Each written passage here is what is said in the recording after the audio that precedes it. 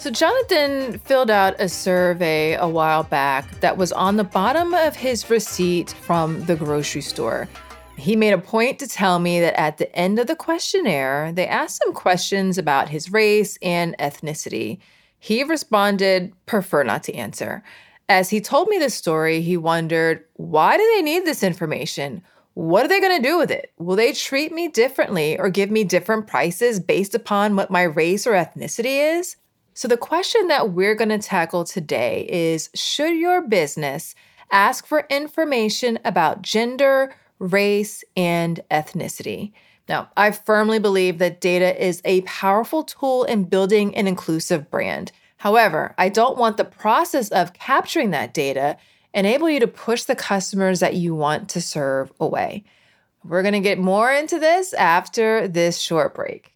Okay, I've got another podcast recommendation for you. It's Latinx in Power, hosted by Thaisa Fernandez. It's brought to you by the HubSpot Podcast Network, the audio destination for business professionals. Now, this podcast features interviews with top-level executives, entrepreneurs, and innovators from Latin America, aiming to demystify the tech industry by providing listeners with insider perspectives and insight from Latin American leaders who have succeeded in their fields. I like listening to this podcast because I like hearing from a broad diversity of voices and hearing from and learning from their experiences. One episode I'm super excited to dive into is the latest one, Lead Generation Journey with Glenville Dixon Jr. Listen to Latinx in Power wherever you get your podcasts. All right, so the U.S. government collects race and ethnicity data for the census to help in making policy decisions, particularly those that impact civil rights.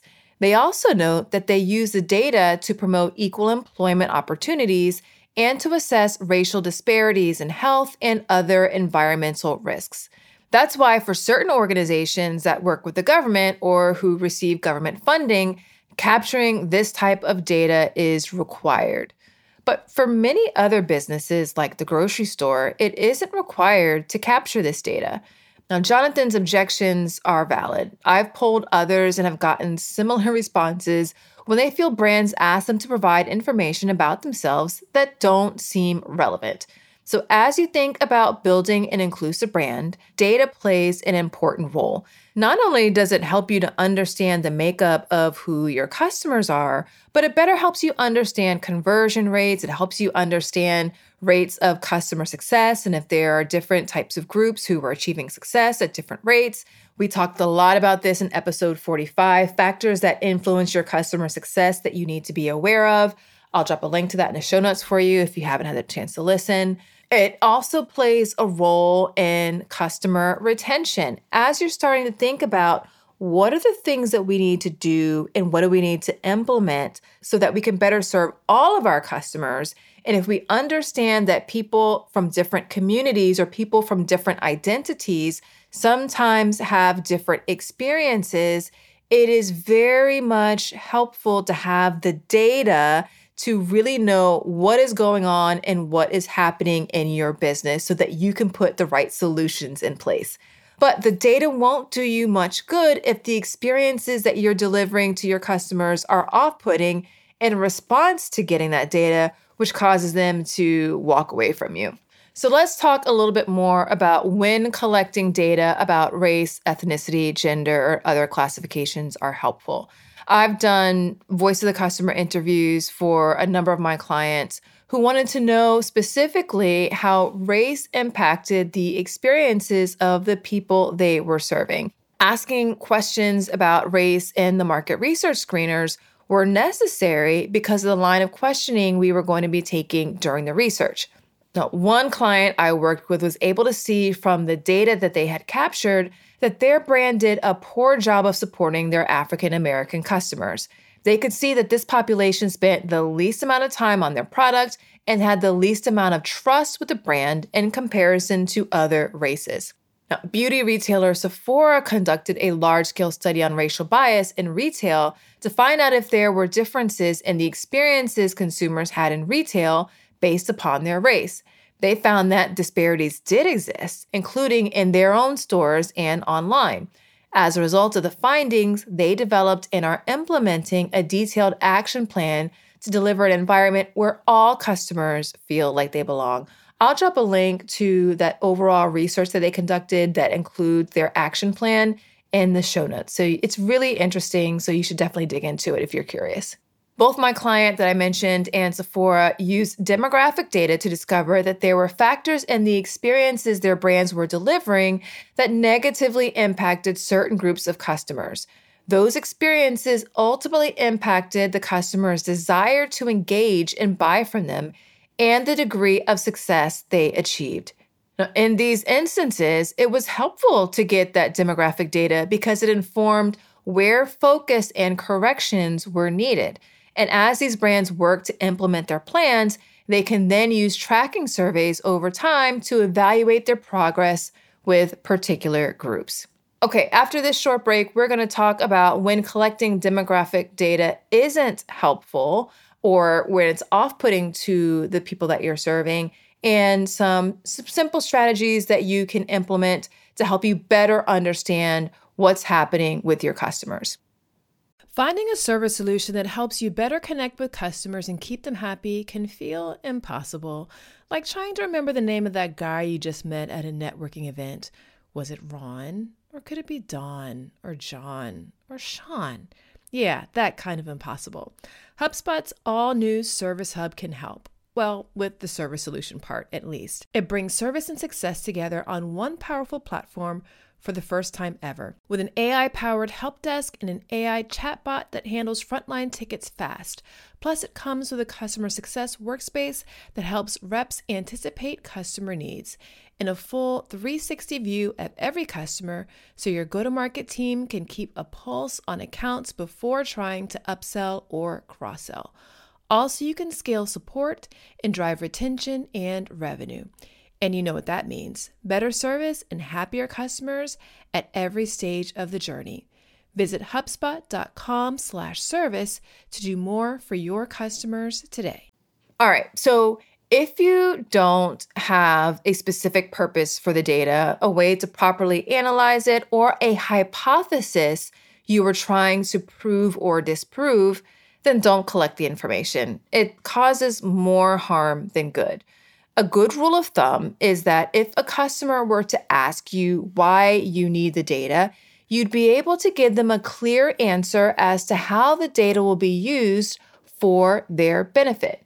Now, you can avoid customers having to ask you this question or being privately frustrated by the questions you're asking by proactively sharing why you're asking for specific information. Let them know, hey, I'm collecting this information, and then be very clear about how you having this information will better help you as a brand serve them as a customer. Be very clear what's in it for them. Sometimes there are often other indicators that you could use that would help you better identify how to serve your customers based upon different demographic characteristics. Buying patterns, feedback, requests for certain products, observation, and even third-party data can help you find the insights you need to deliver experiences that make your customers feel like they belong. Now, a couple of things that you can do to get this information if you don't want to, say, just put out a survey, or if you don't want to offend people or make them feel frustrated with why you're asking information. Of course, as I mentioned before, always clearly explain why you want to have the information and explain the benefit that the customer will get from it. But you can make capturing that information voluntary. So let's say you want to survey the customers in the customer base that you have. You can go ahead and ask them if they are open to sharing that information. Now, one quick thing that you can do if you want to get just a pulse on what's happening, particularly from people from different communities, and understanding how they're going through your customer experience, understand what is going on, if they're achieving success at the same rates, understand how they go through their customer journey or how their overall experiences could be different, is to do some qualitative interviews. Get on the phone with them, have a coffee chat with them, do some Zoom calls. You can make this research even formalized with doing some in-depth interviews where you're reaching out to people. And as I mentioned before, you can specify the criteria. I'm looking for customers who are above the age of 45.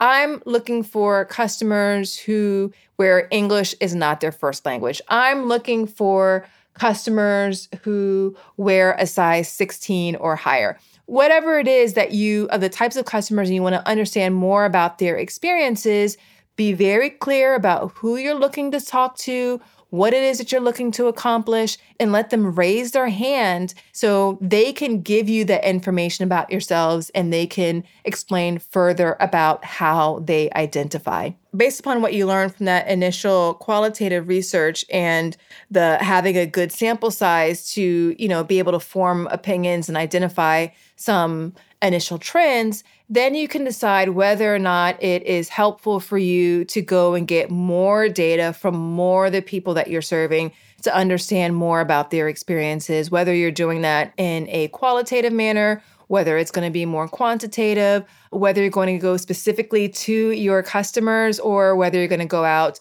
on a whole and get information on a broader level from consumers in general. Now, to be clear, there are just going to be some times where people don't want to give you this information and people are distrustful. They don't want to feel like they're going to be discriminated against. They don't want to feel like their personal information in terms of various identities that they hold will be used against them in any sort of way. So there's a lot of reasons to understand why people are going to be a little hesitant in certain instances to provide this information. So it's just always helpful to operate with care whenever you are asking people to give information about themselves and reassure them that you're going to be using this manner in a safe way. It's going to be used for their benefit, and no harm will come to them as a result of providing this information. I'm super curious to hear from you. I remember talking to somebody on this topic, and they were saying about how they never provide their own personal information whenever they're being asked that from a consumer standpoint or even for their employer. But because they sort of work in the field, they're always recommending that their friends do it because they want people to be able to have that data so they can make decisions. It's a very nuanced sort of thing. So you just really need to make sure that you're operating with care so people know that you're going to be treating their information with care. But I definitely want to hear from you. How do you respond whenever people are asking you for your personal information, particularly from a brand? Do you freely give it to them? Are you hesitant? Do you feel like it's none of their business? How do you handle this? How do you respond?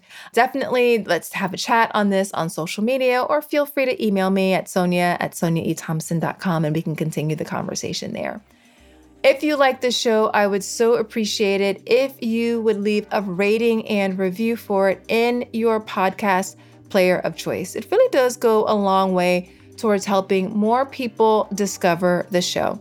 And before we wrap up, I do want to check in with you and find out if you are getting the Inclusion and Marketing newsletter. If you are not, what are you even doing? Each week, I send news, story, and other little tips to equip you to build an inclusive brand that attracts more people from underrepresented and underserved communities. Until next time, remember, everyone deserves to have a place where they belong. Let's use our individual and collective power to ensure more people feel like they do. Thanks so much for listening. Talk to you soon.